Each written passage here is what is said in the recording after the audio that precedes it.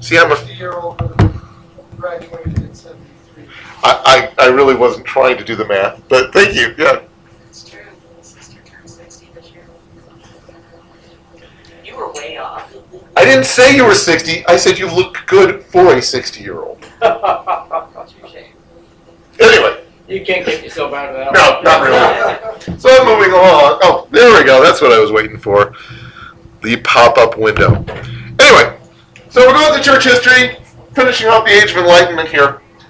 And we're talking about some of the changes that have been going on and how some of those changes are affecting things. So today we're going to talk a little bit more about things that changed, the new ideas basically that changed the landscape with things. In some ways, it's another one of those weeks, I was just talking to Wendy, it's another one of those weeks where you say, well, it's not a lot directly about church history, but I can't get past some of the things that are going on here because they will end up having worked on church history. It'll make sense as we go along. Anyway, so 1752, Ben Franklin invents the lightning rod. Very exciting, right? Let me clarify, because I got to stop and talk about this, because I remember growing up and people saying some of the weirdest things about Ben Franklin.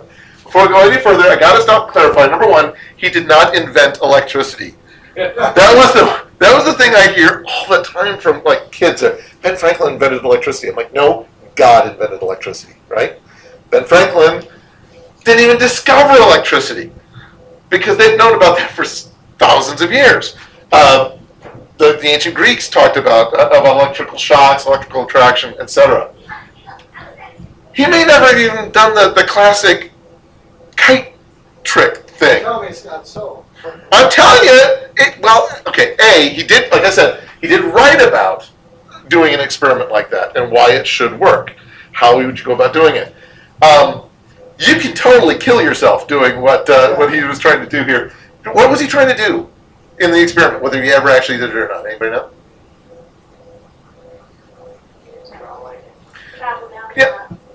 Yeah. What he was hoping is, if you get enough moisture on the string in a lightning storm, and you have some kind of metallic object, what it's going to do is draw the lightning down, be a conductor, and you'll see that the key has electrical attraction.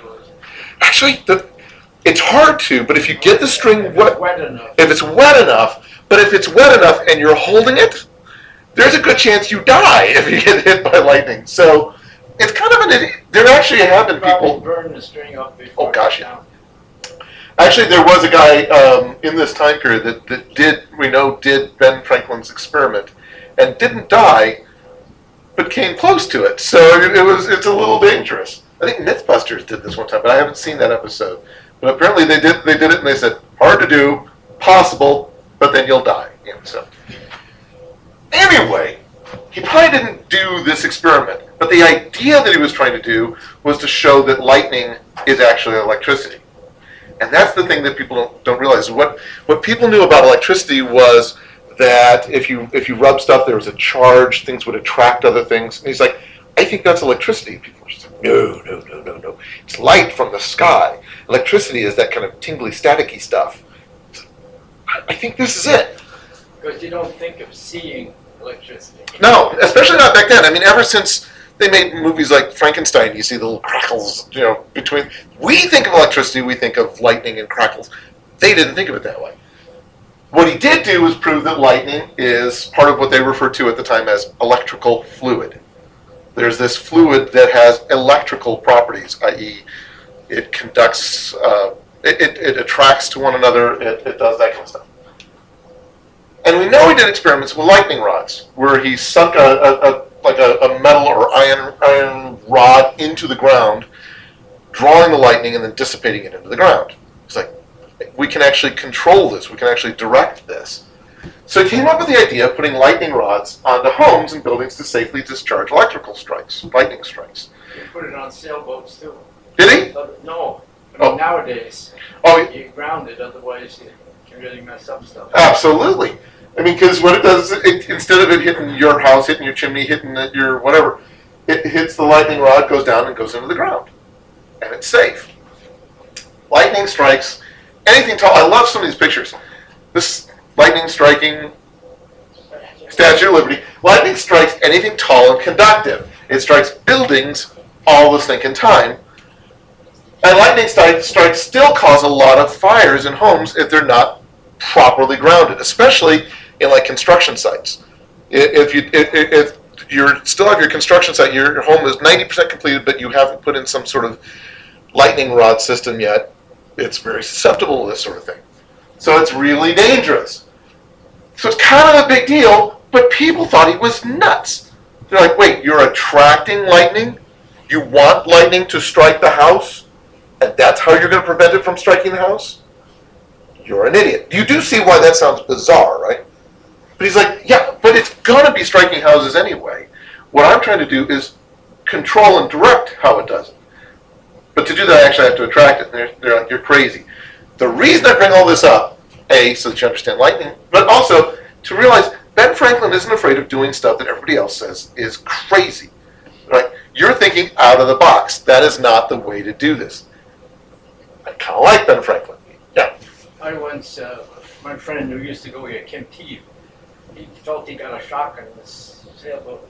I thought, no, it's probably a rough thing on the wire in the back, which supports the mast.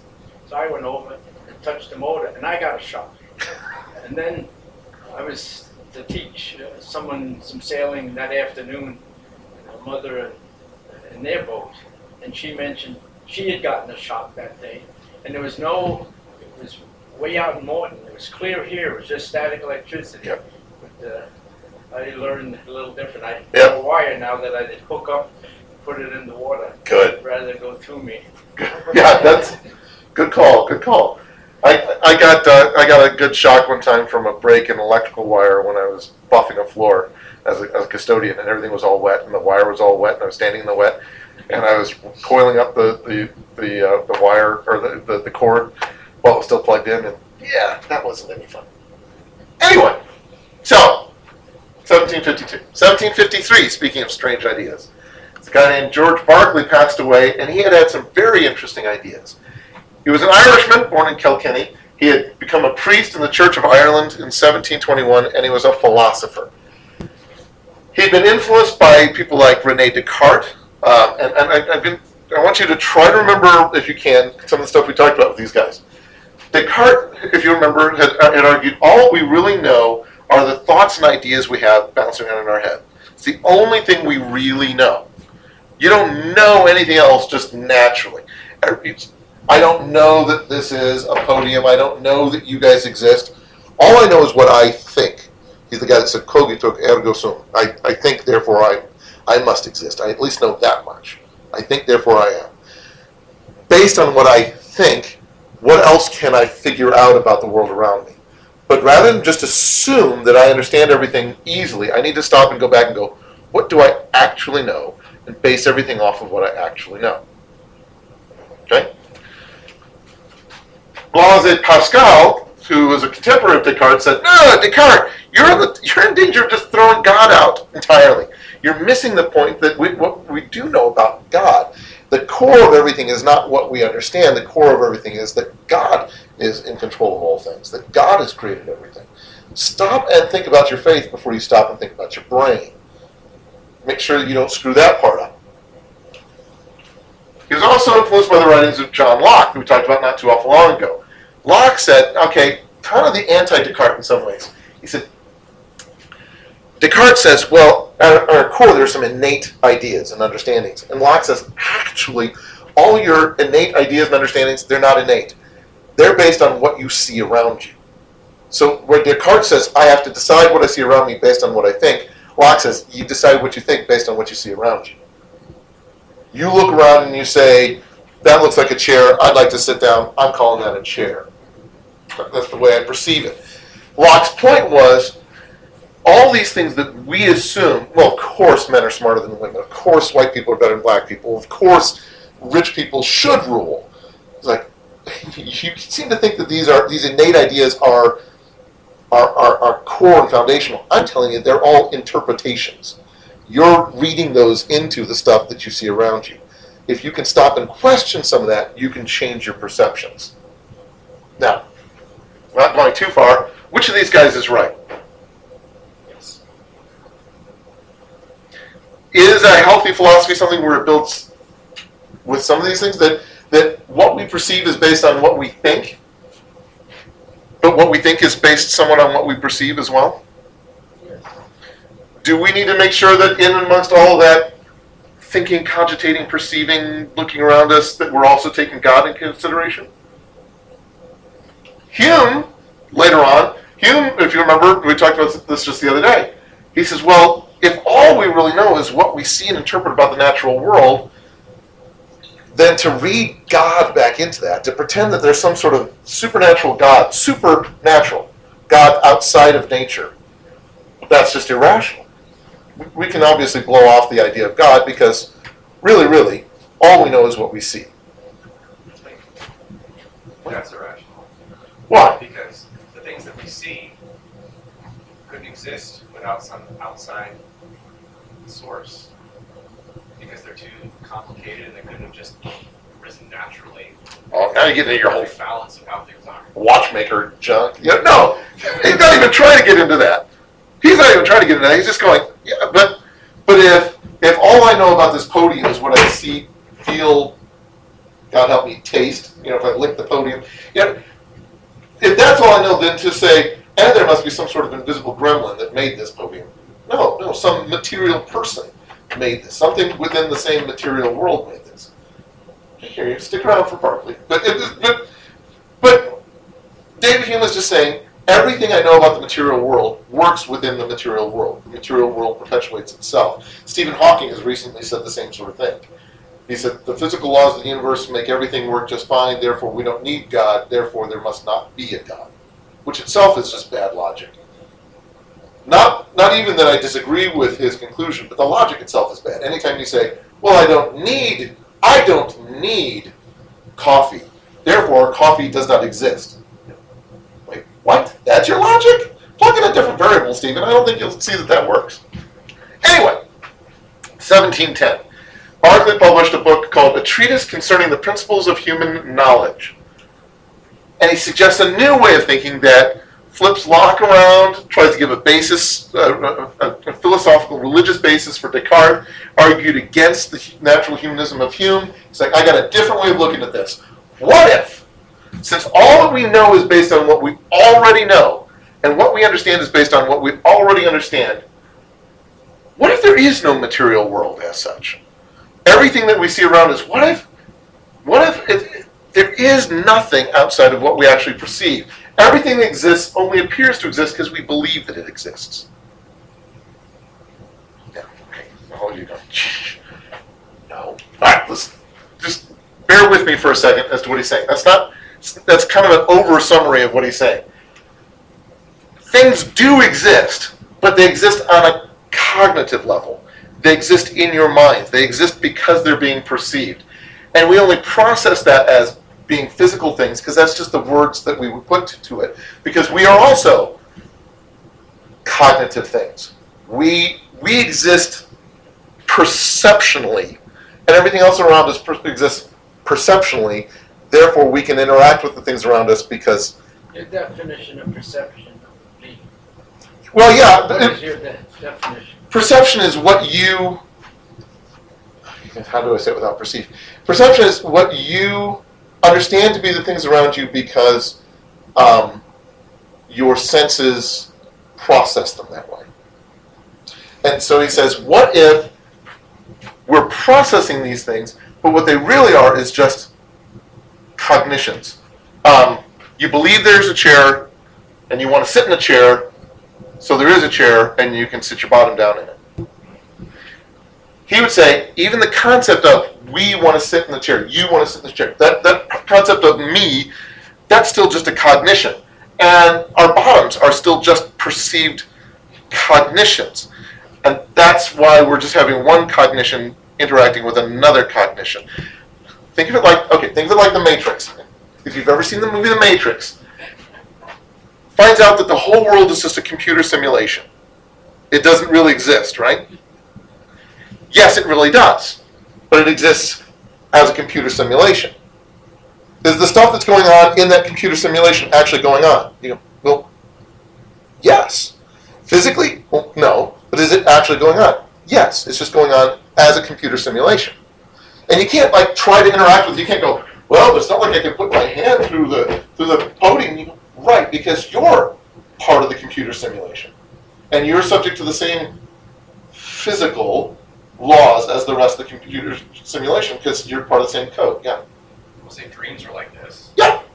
I mean, sometimes what people experience in dreams is very realistic while they're in it, or even outside of it. It's like, it felt like I did this horrible thing that I did in my dream, or it felt like somebody did this thing to me that happened in my dream. And it gets carried through. Yep. So there's a real sense about it, even though it didn't happen out here, but it did happen in here. It did, and that's actually a good example because that's one of the things Barclay talks about. It's like, so in your dream you went skydiving, so you've never gone skydiving. Well, not physically, but I did in my dream. I'm not going to pretend that that's real skydiving. I'm not going to pretend that that's even exactly what skydiving is like, but that really happened in my dream. It's like, what if all that we're going through right now is actually happening, but it's actually happening in, I mean, obviously this is before computers. But he's like, what if it's actually happening as a computer simulation? It's not like you can pinch yourself and go, well, I can feel the pinch, therefore I must not be dreaming. Maybe you just pinched yourself. It always bothered me when people do that. I'm pinching myself. Oh, I can't be dreaming. I'm like, you just pinched yourself. So he's like, what if everything is just in the Matrix? And we're just perceiving, but not with eyes, not with ears, not with noses, we're not perceiving with physical senses, we're perceiving cognitively, which we only process as physical sense. I'm eating this steak, and I taste the steak, but it's just because my brain thinks I'm tasting the steak. I know, it seems weird, right? Well, the thing is, if you're tasting the steak, then dang it, why are we getting fat? Because you think you are. I think I'm getting skinny all the time, and it does not work. Because that's the programming code. That's what happens. So, Okay. So, it says, everything is as real as you are, which means that you perceive it as physical, because we tend to say, well, I'm physical, and if something's real, then it happened in the real physical world. And he's like, no, it did happen, but not physically. Now, you might say, okay, what? And this is just sci-fi. Interestingly, there's a whole chunk in quantum physics that says maybe that maybe the basic unit of reality is not matter or energy, but awareness. And I'm not just being like, oh yeah, sci-fi. No, sci. Just leave it to the scientists doing the math. That when we look at it, subatomic particles oftentimes will do things seemingly because we're observing them. Because we expect it to do something, it doesn't. If we expect it to do something else, it changes its quote-unquote physical laws and does something else. You split a photon in half, take those two halves of the photon hundreds of miles away, manipulate one half of the photon, and the other half of the photon does the exact same thing. They're tethered somehow. It's taking Heisenberg's uncertainty principle and saying, what if it's not about uncertainty? What if it's about awareness? It's not just that you can't follow something because the moment you look at it, it changes because it was already moving. It's the moment you look at it, you change it because you were looking at it. There's an actual argument within quantum physics. I'm not even going to go through the whole, just trust me. Secular physicists going, there's something to be said for this. Freaky.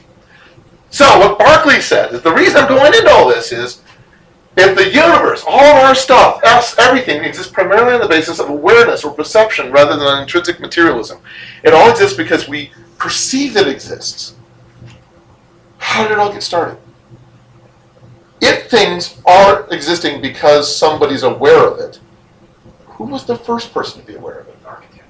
Who's the architect, as it were? It couldn't have just popped into existence the moment somebody started perceiving it, because then how did that perceiver come into existence in the first place? It doesn't work like that.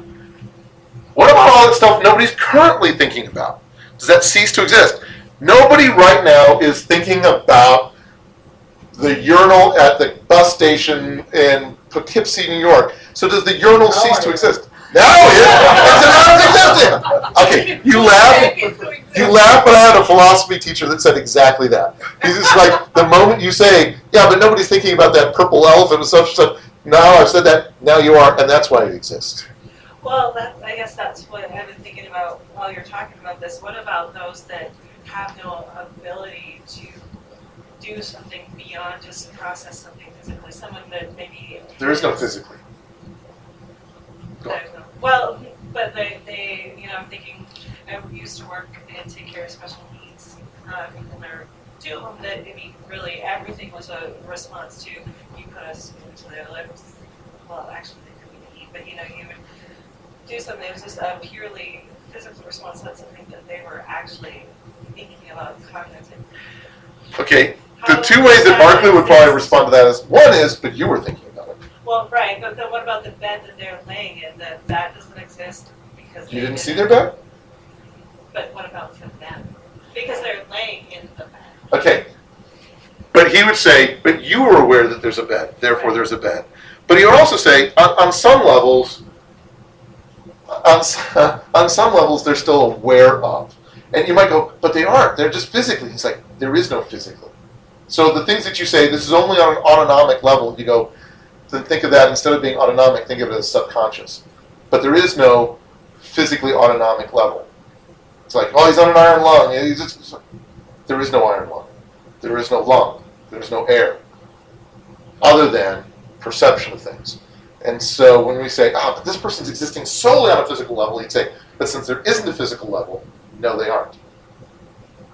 Yep. How does this theory interact with when people were wrong about things? Like, so 2,000 years ago, was the Earth flat because people thought it was? No, because it's not just what you think about it, it's what you actually perceive. It's your awareness of it. So it's your awareness of actually, not too many people thought it was flat either. That's a whole other thing. Anyway, but because there's always some Greek guy sitting there going, no, it's round. I did the math. Yes, Anna. If you have, if you don't believe about something, There's a better answer. so could you, if you're dreaming or something like that, and you think there's no air, can you suffocate? Okay, well, there's always the people, if you dream you have a heart attack, you have a heart attack. I don't know. But there's a bigger answer to this other than this, which is, and by the way, before I go any further with the answer, this is something that has stumped some of the quantum physicists. They're like, if I genuinely believe this, who's been aware of everything all this time? If the foundation of everything is awareness, who's been aware? How's that been working? And Barclay says, and this is to answer the Earth is flat, and what if there is no air? If I perceive there's no air, there's got to have been a sentience that has always existed. An unperceived perceiver holds things in his mind. The Earth isn't flat because that's not the way God perceived it when he created the concept of it. No, just because I think there's no air doesn't mean that God thinks there's no air. Just because the person laying in the bed doesn't perceive the bed doesn't mean God doesn't perceive the bed. And so all of this is ultimately stuff that God has perceived and God has genuinely created. It's not saying it's unreal. He's saying it's unphysical. And so he's like, I'm addressing Descartes, I'm addressing Locke, I'm addressing Hume, I'm addressing quantum physics, even though nobody knows anything about quantum physics yet. What does Colossians 1:17 say? Anybody remember? Some people might have a Bible. All things hold together. And he's like, yeah, this is why. God is literally holding on.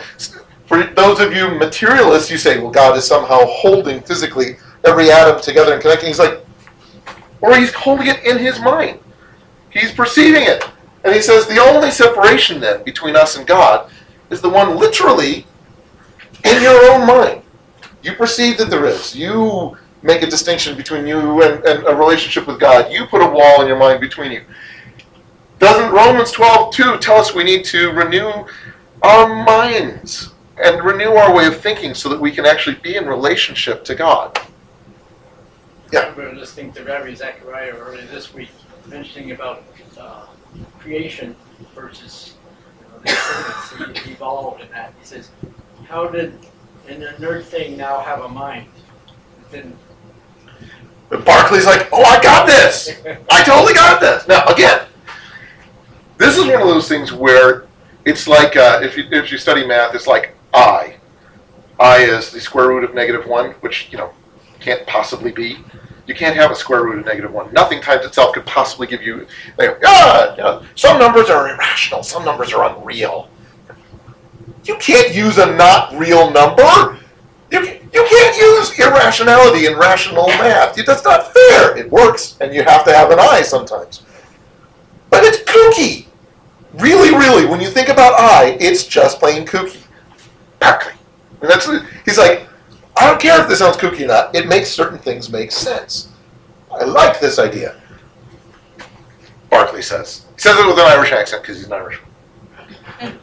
Now, Samuel Johnson, who's kind of a famous guy at this time, Samuel Johnson still said, this sounds screwy.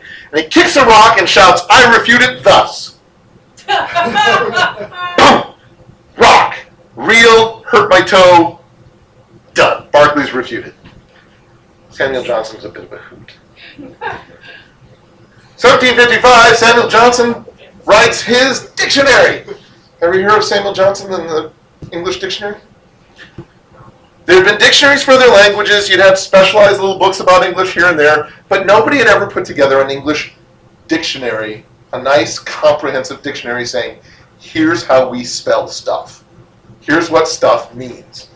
David Hume had even lamented the elegance and propriety of style have been very much neglected among us, proving the need for consensus on how to spell words like style, right? Style. Up until this point, and you will read, up until the mid-1700s, no two people are spelling stuff the same way. It's all phonetic. Whatever I feel like is phonetic. I spell style with a Z and a Q. Why? Sounds like me. Yeah, it is. Nowadays we just do that because we go, I don't know. It's like new math, man. Back then they were like, nope, whatever feels good, do it. But because this proliferation of books, more and more people are writing things, more and more books are getting published, they're like, it's starting to get silly that nobody really knows how to spell stuff. That we're all spelling everything quite a bit differently. So we kind of need to stop and figure some of this out. Johnson spends 9 years compiling 42,773 entries of every of the most standardized spellings. He's like, what is the way most people seem to be spelling this word? Because it's not like this is the way it's spelled. There is no this is the way it's spelled in English until 1755, right? There are interesting suggestions as to how to spell things. Most of us tend to spell it this way, but there is no correct spelling until 1755. There's no authority that, Yep. even today. Other French or Spanish dictionaries? Yep. Other like French, Spanish, Latin, German, they've got dictionaries that say, here's how you actually spell stuff. English, no. Is that how we ended up how we are today? I'm not even going to answer that because there's so many different ways to take that question. It was like, until 1755, there is no authority. There is no way of saying this is the way it is. So post 1755, now there is. But that could be, if I could just throw out there too, that could be in part because it's kind of an amalgamation of a bunch of different languages, and so Yep. you get some of it here and some of it here, and there's different various points where different languages are infused by migration of things, or French was really in vogue for a really long time, and different things like that. And so maybe it took us a while to decide what we really wanted it to be. I think that is an excellent summation of it. Because there are some words that you say, we got this from French, but we kind of like to spell it as if it were German. Or we got that from German, but we kind of like to spell it as if it's... We got some loan words from Denmark, but there's just way too many A's in it. So we're going to... even in Shakespeare, if you read Shakespeare, even within the same play, he will spell different words, the same word, different ways. Just because there's no standardized spelling until 1755. So, by the end of it, Samuel Johnson's nearly blind. He's got an army of researchers helping him do all this kind of stuff. It's really hard. His house is a horrible mess. One of the innovations, though, of his dictionary was not just that he defined each word, but that he actually gave an example in a sentence of most of them. So he's like, so you can see, usually from Shakespeare, somebody would say, when hungry thou stoodst staring like an oaf, I sliced the luncheon from the barley loaf. So a luncheon comes from the Spanish, but you're writing it kind of like German, and that's what it means. It's the food that you eat at lunchtime. It's like, oh, cool. So it became kind of a dictionary of quotations as well as of words. It kind of became a one-stop shop with things. Now, I should comment on this. You notice the long S. The thing that always looks like an F. Have you ever noticed this in like stuff in the 1700s? Or you get that thing that looks like thou stoodst staring, and you go foot staring. It's like, no, it's not an F. It's an S. It's just a long S. It used to be very common for languages to distinguish the end of a word by showing what the letter looks like differently at the end of the word than in the middle of the word. So like Greek does this with the sigma. It looks like a cursive O in the middle or the beginning of a word, but it looks like a stretched out S if it's at the end of the word. So if you write a word like simonius, you get that's a sigma and that's a sigma. It's both the same letter. A lot of languages did that. English used to do that until recently. You'd use the long S at the beginning or the middle of the word, and you'd use the short S at the end of the word. The Swedes have little marks that they put above their. Yep. Exactly. Yeah, and printers streamline this because they're like, well, we don't want to have any more typographical errors than we absolutely need to have, and we don't want to make any more keys than we absolutely need to make because these things cost a lot of money to make. And so they're like, can we just get rid of that? But one of the few languages nowadays that still makes use of the long S is German. Sorry. No, they didn't. Well, they don't use it for print anymore. Yes, they do. Yes, they do. They just do it as a ligature. They take long S and short S, turn it into a ligature called an SF. We have two S's together. What? No? They're not using SX? So it's just two S's? Okay. Okay, that's fine. Well, maybe they're not using it very often because I was actually just reading something this week written in, it was a blog in German that were using SX. In general, maybe they did. So maybe even German's gone now. That's it. Nobody's using it anymore. For the longest time, they use it as a ligature. So I didn't even realize this when I was taking German. I'm sitting there going, why does it look like a B? It's actually a long S curved into a short S. If you look at what an S looks like. Anyway, okay. Lots of people liked Johnson, and they liked his dictionary, but not a lot of people bought it because it cost like $530 to buy the thing, and not everybody wanted to spend $530 on a book, even though it's a good book. They don't want to do it. But it still became the industry standard. Most modern dictionaries set it up kind of the way his did. They tell you how to pronounce it. They tell you what it means. They may give you an example of it, etc. In pure Johnson anti-Barclay style, he once wrote about his accomplishments with our lexicon with a group of words. He said, I am not so lost in lexicography as to forget that words are the daughters of earth and things are the sons of heaven. Stuff exists because God said it exists. We put words to them because we decided those words. But those thoughts are just us. But the stuff itself, God made that stuff. Kick a rock. So anyway, even Johnson is saying, I'm telling you, even though I spend my whole life about cognitions of words, stuff still exists. Now I've got to totally look up that SF thing. Yeah. How did they decide when they played Scrabble who had the race? Whoever had the biggest stick. Okay, 1756. It's that kind of morning, is it? Is that the way this works? The 7 Years' War breaks out in 1756. You can also call it the French and Indian War, or the War of the Conquest, or the Third Carnatic War, or the Third Silesian War, or the Pomeranian War, as I like to think of it, the war of all sorts of strange bedfellows. Because like everybody's fighting everybody, and everybody has a different name for this 7-year war. Long story short, World War II? yes! This really is, we've talked about a couple of different things that are world wars. This is the first genuinely, straight up, fits the definition of world war. Fought on 3 or 4 continents, depending on how you think about it, using all the major powers in Europe. They're all fighting each other, they've all got different alliances, and they're fighting across the globe. So, yeah. Came down to petty squabbles and land grabs and things that exploded into a full-scale war. Everybody was just like, well, now's the time I can get what I want. And everything just kept escalating. By the way, this is why for years we've said it's best to deal with issues when they're at the molehill level, right? When there's just a small issue before it builds up into a mountain that seems too big to deal with, which will then explode into a volcano, and then everybody goes, how did it get so bad? Because you didn't deal with it back here, right? You didn't deal with the seeds of the issue, and it built up and it became something big and ugly. Well, how do we deal with it now? Complicatedly. You really should have dealt with it when it was a molehill. Next time, deal with it when it's a molehill.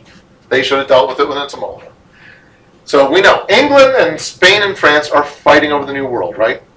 War of Jenkins' Ear, stuff like that. Yeah, these guys have been fighting over this stuff, and they're fighting over land. They're fighting over who gets to sail and ship things in the Americas. So they're not liking each other.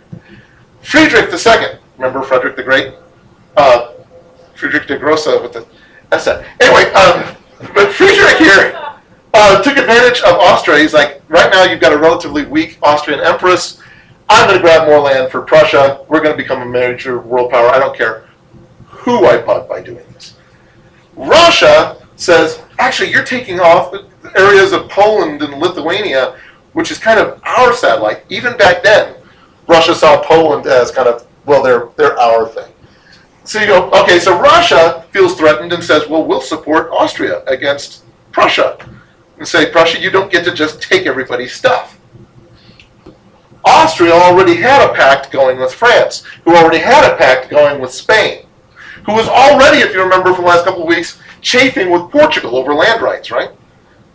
Remember, the Pope was like, we're giving large portions of your territory to Portugal because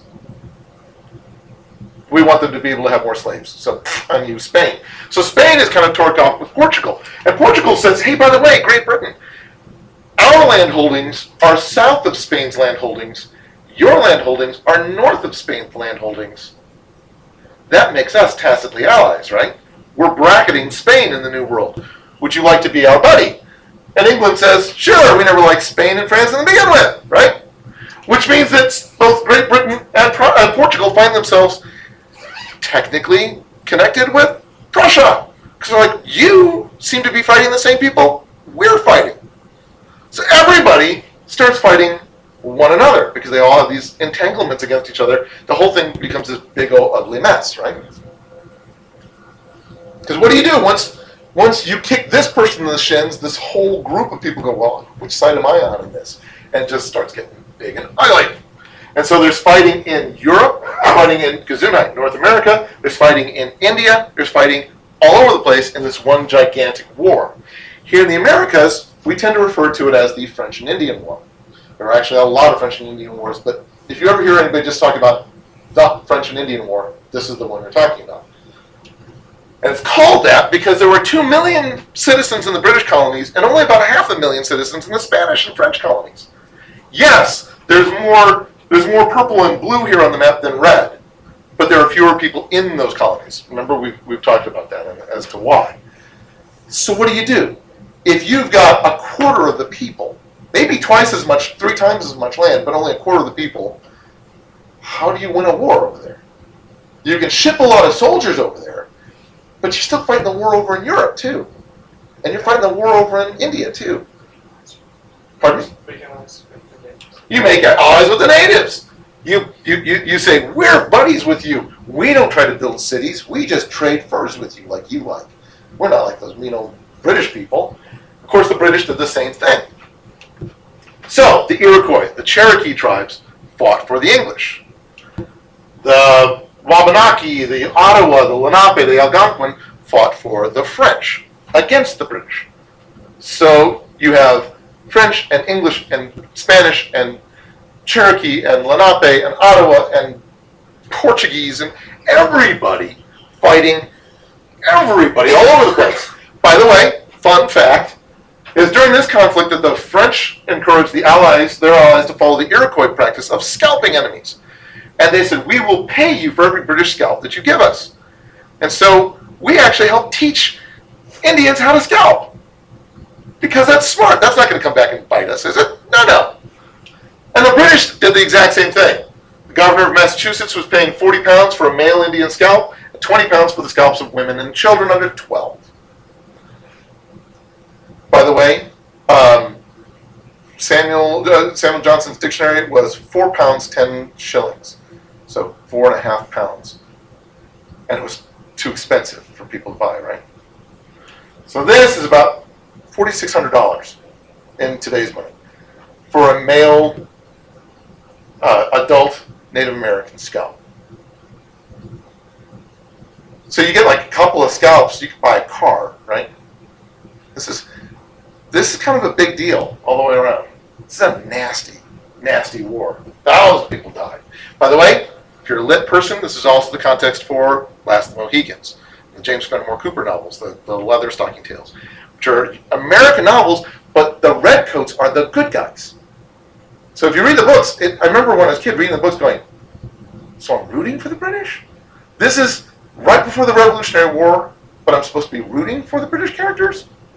Yes, they're the good guys. In almost every interpretation you'll ever see on screen, including this one, not really. I mean, because they're redcoats. We can't actually depict redcoats as good guys. What with them being evil, right?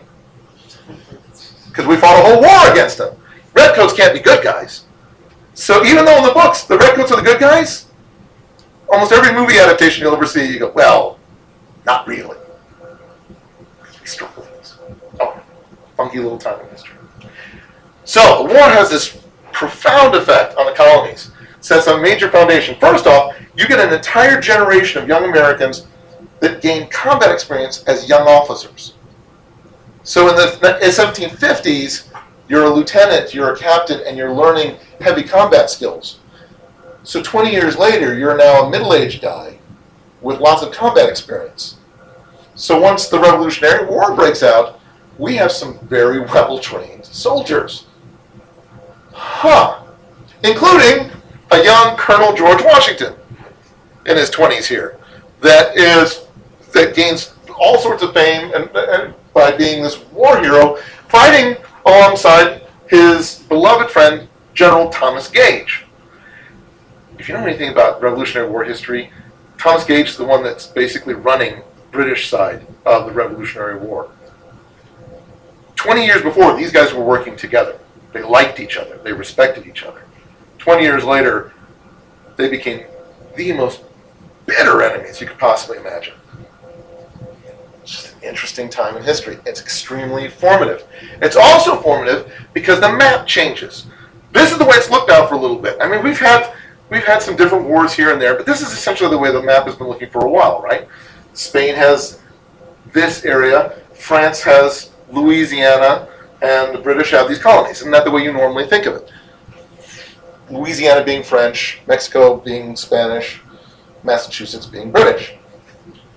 Well, all of a sudden, a defeated France has to turn over half their territory to Spain. And Spain has been weakened by all of this. So Spain now owns Louisiana. That is Spanish territory. And the other half is now taken over by British troops and British colonies. So now, as the end of the 7 Years' War, this is the way America looks. There's no French holdings at all. It's all just Spanish and American. British. Which is not the way we tend to think of it. But if you'll notice, England not only took over French territory, and they took all of Canada here, they also took Florida. What they decided was, you just get this whole coastline. This gets to be you guys all the way around. By the way, this is why Canada refers to this conflict as the War of the Conquest. It's not the French and Indian War, because there's still a lot of French and Indians floating around in Canada. To them, this is the war where we conquered Canada. So, kind of a funky time in history. And if you go, but didn't we buy Louisiana from the French? Yeah. Yeah, we did. Which suggests there's going to be another turnover at some point, right? Yeah. Anyway, the map of Europe is changing. See, you got to just. This is me going. Come back next week. You know, it's not just going to be next week. It's going to be a couple weeks. But the map of Europe changes, though not necessarily the borders. Some of the borders change, but for the most part, it's all the different entangled alliances. It's a big political change in Europe. For instance, Sweden. Happy little Sweden over here. Sweden is an ally of Russia's at the beginning of the 7 Years' War. Like, we're going to work with Russia, and we're going against Prussia, because Prussia's doing land grabs everywhere. And we're right near Prussia. We're just across the bay. Well, pardon me? I said they just get it in their blood. Sorry. See? I can't say stuff like that, because I'm half German. So, I am too. all right. So Prussia's just going, mine, all over. Actually, Friedrich is going, mine, all over the place. And so Sweden sits there and says, yeah, we're going to stand against Prussia. We're going to stand alongside Russia, because Russia doesn't like Prussia either. And then halfway through, Russia goes, well, why don't we just take Sweden? Oh. You're not just an ally, you're part of Russia I now. was going to say, the white part's all the way around it. Yeah. And now it's it. So, and then by the end, they get their own independence again, and everybody at the end of the 7 Years' War goes, all right, do-over. Everybody, seriously, the treaties are all like, everybody bounces back to the borders you had before. A few minor changes here and there, but everybody, we're rebooting to 1755. Just go back. 1756 never happened. But as you can imagine, Sweden's sitting there going, because it's like Prussia is attacking us, Russia's attacking us, and we're surrounded by Prussia and Russia still. So even though there's a reboot and we go back to being our own country, how long is that going to last? Sweden does not have a warm, fuzzy feeling at the end of the 7 Years' War. Prussia! Right, they have to go back to their 1755 borders. Okay. But now they are a major world power. If anything, they are the major world power on the continent now. They have emerged as being the guys, because they won. The whole Prussia, Portugal, Britain coalition, if you can say anybody won the 7 Years' War, it was them. And so they are sitting there kicking the Austrians and the Holy Roman Empire to the curb, saying, you guys are old school. You sit there speaking German in your empire, except your empire is just a bunch of city-states and stuff, right? Your empire is a joke. Austria, your Austria-Hungarian Habsburg Empire keeps shrinking more and more and more. It's a joke. Your tapestries are old. Your castles are old. Your soldiers are old. We are new, shiny, fresh. We're like Piotr the Great's armies. Everything's shiny, new. Everything's clicking. We're all a modern military. You guys are going down. Even though you may not be toppled yet, increasingly everybody is looking at you kind of the way a lot of Americans look at Europe. You go, you used to be something, didn't you? Oh, well, your castles are very nice, and we like to look at your tapestries, but we're kind of the going thing. And of course, we're now the way other countries are now looking at that. There's a lot of countries looking at America now going, you used to be something, didn't you? But now your economy is shot, and your military is a hollow echo of what it used to be. You're not going to last too much longer. Instead of being this bloated confederation, Central Europe is starting to see itself as German, not just Germanic. For the first time, you start hearing people referring to themselves as German. I am a German. Not, I'm part of the Germanic peoples that live in Austria, or part of the Germanic peoples that live in all the city-states in this patchwork quilt that we call the Holy Roman Empire. No, I am a German. And so you're going to start getting this tight, lean sense of a German empire. And we're going to see that start to emerge here. Spain, former world power, right? Never does really bounce back. There are times that Spain gets better, but in general, since the mid-1700s, when you think of Spain, do you think major world power? The Great Spanish Space Program, how Spain invaded China, no. I mean, Spain just kind of gets crunched and never does really pop back. Portugal, even though they were on the winning side, never does really pop back. It's just so big a deal.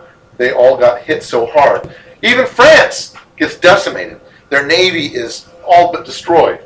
And so they have to start backing up and retreating into themselves to try to rebuild, and they start plotting their revenge on England. And it's really, they even refer to the plan as the Revenge War. So really, the French are sitting there going, yeah, well, next time, we're just going to take our 3 soldiers and go home, and we're going to train some new soldiers. We're totally coming, don't look at me, we're totally going to go back and beat you. We're going to beat you up later. And it's like, that's France right now. As part of that, they have to retreat from India, because up until this point, France has had a major presence in India. And England goes, okay, we'll take it. And England basically gets the run of India. They control the whole region, almost the whole region, for about the next 2 full centuries. By the time, I know that, was that mid 1800s? 1857? Was it? Okay, late 1700s, but then somewhere in the mid 1850s, there was an attempted rebellion, and that got put down, and then they instituted the British Raj, and so yeah, for like 2 centuries, England just sits there and goes, "This is ours," and stomps on it, does whatever they feel like doing, until finally India gets their independence in 1947. But that's a result of the 7 Years' War too. Is England's control of India comes out of the 7 Years' War. It's really kind of an important war to keep your head around. England is rising in prominence. All of a sudden, England is a major player because they were on the winning side. And so you go, well, we just got a lot of land in the Americas. We just got India. We just got all sorts of trade concessions. We're going to start building a British Empire. So for the first time, you really start hearing people talking about a British Empire. Nowadays, we think of the British Empire. And we use that term like it's always been that way. Like, no, that's kind of a relatively new thing. Like, well, there's been an Austrian Empire. It's been a Holy Roman Empire made up of a bunch of Germanic people, Germans. Now we'll have a British Empire. Yay! Actually, they're overextending themselves because they're almost broke. It's been extremely expensive. Nobody comes out of this thing unscathed. It's like getting in a knife fight. You go, nobody's going to go home happy in a knife fight. Even if you win the knife fight, you're not going to win happily. That's the 7 Years' War. And so Britain's sitting there going, I have no money whatsoever. So even though I technically won, even though I've got a lot of navy and a lot of army and we're doing great, I still have to feed those people. I still have to pay them. And I don't have any money. Which means I've got to start taxing people. I've got to start doing it. So I'm going to start saying, all right, where do I get money? I can try to invade Europe and steal stuff and take the... I tell you what it'll do. No. You just tax the places we already have. Colonists. Pardon me? Colonists? We have colonists. You're right. Without representation. We can just tax them. How about we bleed India dry and tax the heck out of our American colonists? That'll pay for it. They won't mind. Right? And they have no representation in Parliament. That'd be very ideal. The rest of Europe is now taking notice of them, too. The rest of Europe is going, I don't think I trust you. Again, for those of you that have played Risk or played Diplomacy, the person who's winning, is it the people go, I want to be on his side? Sorta. Or is it the people go, okay, so you're the one to take down? Sorta. It's like that with England. Everybody wants to be England's friend. Nobody wants to be their close friend. Because everybody's waiting for how they can stab England in the back. So, it's both a really good time and a really bad time to, for instance, become King of England, right?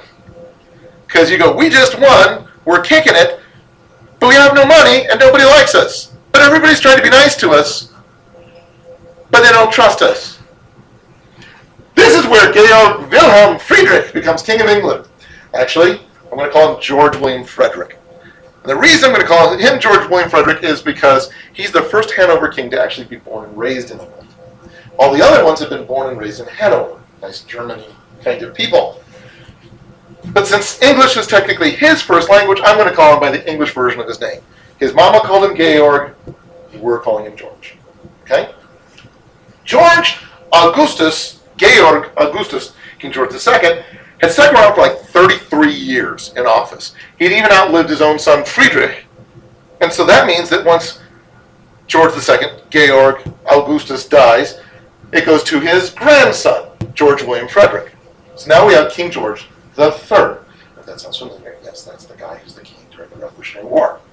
The new King George made it very clear what kind of a king he wanted to be. He had his coronation speech all written, but he's adding some words to it. He adds to it with no German accent. First king without a German accent. Born and educated in this country, I glory in the name of Britain. I am not a Hanover king. Maybe my house, but I'm English. My dad, my granddad, my great-granddad They're from Hanover. They put Hanover first. I'm putting England first. Crowd goes wild. Everybody's like, we like this guy. Because remember, they went wild with Queen Anne, who's like, dude, I am the first British monarch you've had for a while. And they're all like, we love you. German, German, German, German, German. This guy, in his coronation speech, by the way, let me add, I'm totally English, like you. And they all go, booyah! And all the other Germanic Hanovers sitting there going, that sounds good. Anyway, okay. So, being a good patriotic American who loves good patriotic American history, I'm predisposed not to like King George III, right? I can't like him because He's mean. he's bad, he's mean, right? This is the guy we rebelled about. We said, he's just a German, right? Because that was one of the things that people were writing about in the Revolutionary War. We don't have to follow this German king. You go, actually, he's the first one that really isn't, right? He didn't have a German accent. English is his first language. His coronation, he even said I'm English. He's just German. He just serves German interests. We don't have to believe it. And he's a horrible king. Actually, he's pretty good. He's very constitutional. Shut up! He's a horrible king. Do you remember him from Schoolhouse Rock? This is the fat, rouged king who's just horribly greedy, looking over there across the land going, how do I get more money from the Americans? He's bad. How many people remember this cartoon? Okay. It's the shot heard around the world. It's the start of the revolution. They can sing the song. Point is he's bad. I really, really don't want to like him. And I kind of like him. I don't want to like him. But I kind of like him. He's actually kind of a decent guy. He puts England first as an English king instead of Hanover, and I got to respect that. But he's also a devout Christian. He prays every day. He reads his Bible and believes it. He actually stands for stuff.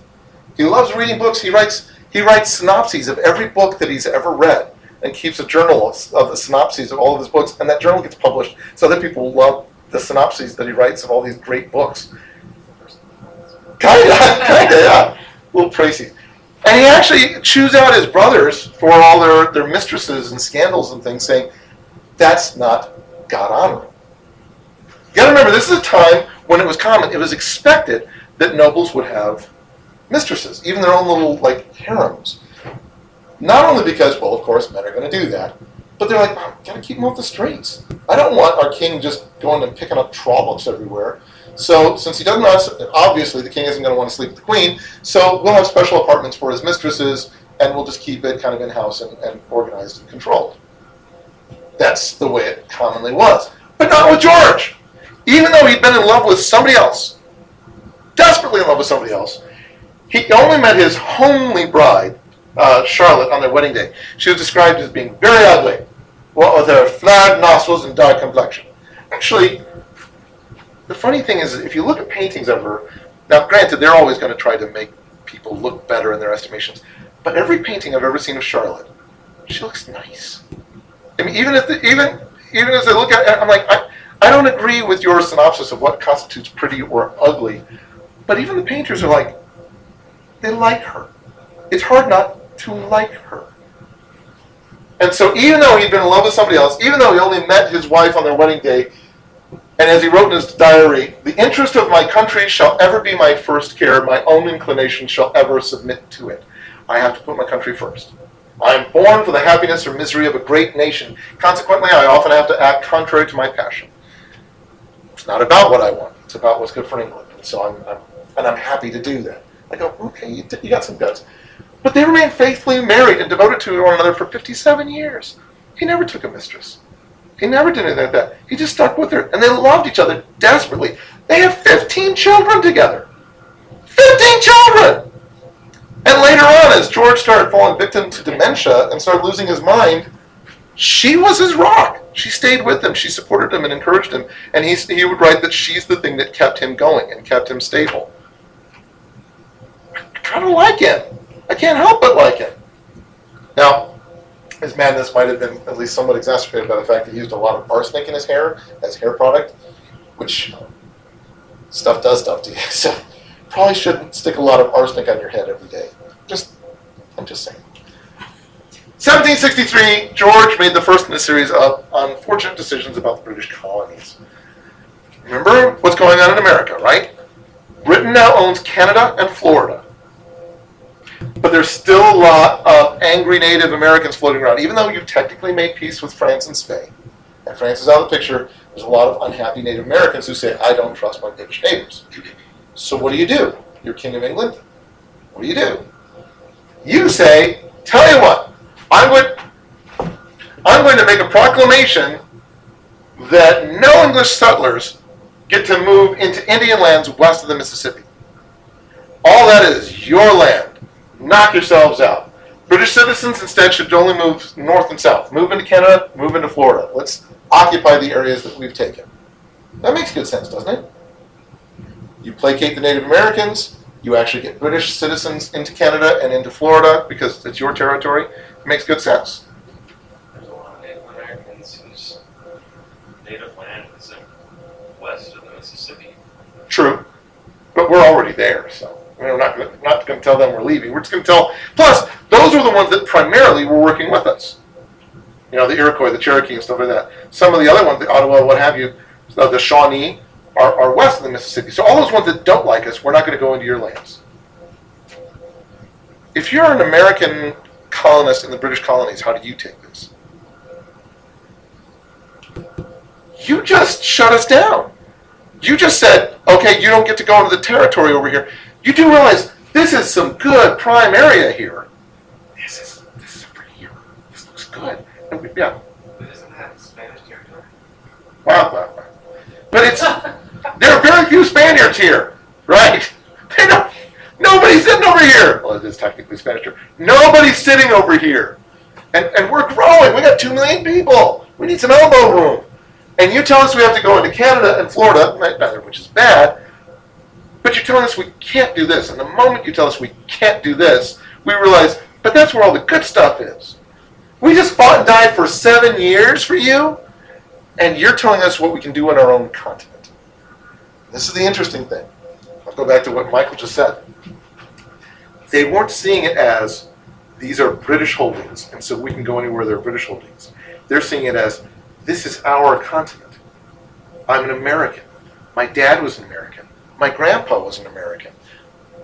Who are you, German king? I'm actually English. Who are you, German king, to tell me what I can do in my own continent? You're an entire ocean away. You don't know nothing. And this is going to start. Bye. 1762. Pyotr III becomes Emperor of the Russias. You remember Pyotr III, don't you? Emperor for about a minute and a half. Nobody cares about... He does not look like a strong guy. You know why? Because he isn't. So what really matters is that this is the year that Catherine the Great becomes Empress of the Russians. That's what really matters. And that's where we'll pick it up next week. But I want you to see how, even though we didn't talk that much about church theory and what's going on in the church, do you see how what's going on in the rest of the world kind of changes how people are looking at things? All of a sudden, England has become a major power. All of a sudden, Spain and Portugal have been downplayed.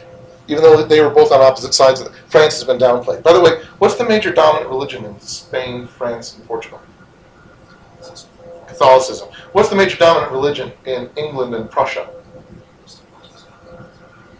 So again, you see Protestant taking a more important political stage. The Protestant countries are the ones that are making all the big waves. The Catholic countries, like Austria-Hungary and the Holy Roman Empire, and these are all taking a back step now. So for the next chunk of time, it's going to be all these Protestant countries that are going to be starting to rattle their sabers against the other countries. That's going to make a difference. So even though we're talking primarily about political things, there's some repercussions on the church and how we view different things that are going on. We'll pick up some of those next week.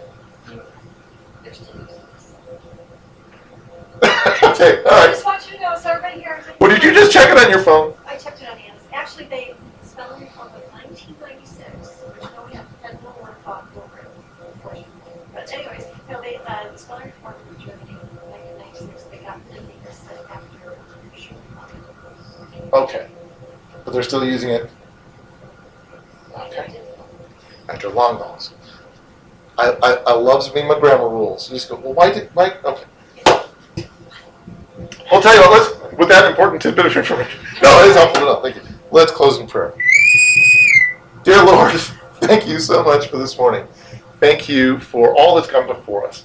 Help us, Lord, to understand that the context of things is important. Help us to look at our own context and our own politics, our own church life in our own city and our own country. Help us to see how dominoes fall and how everything affects everything else. And I pray, Lord, help us to place you first and foremost in what we're doing and why we're doing it. We give you all the glory in Jesus' name. Amen.